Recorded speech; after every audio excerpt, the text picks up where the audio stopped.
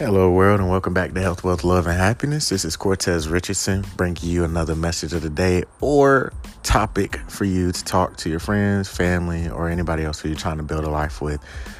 So, I'm going to jump right into it as usual, and today I want to talk about fairness and expectations because it's something I've been thinking about. I think they go hand in hand, and let's just go ahead and knock out the obvious.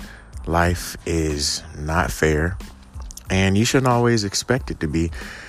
And this is something that I still practice to this day because, when you give somebody something, you usually expect something back. And I don't mean like loaning money or anything. I mean as far as effort or output, whether that be at work or wherever else.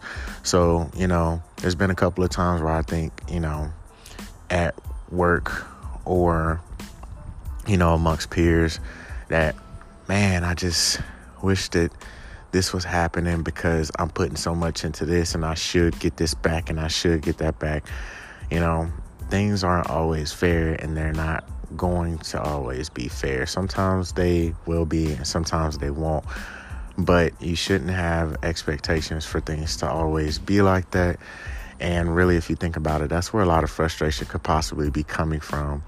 You might not say it verbatim that this isn't fair, but you might be thinking it in a different way. And because your brain is just wired to think that fast, that something might be or might not be fair.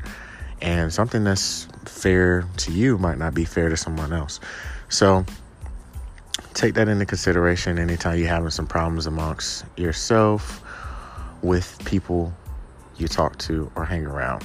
Thank you for tuning in. Don't forget to tune in to the Daily Music Pump Up at the end of the episode. I'll be bringing you messages every single Sunday, and I'll try and add a different day on top of that.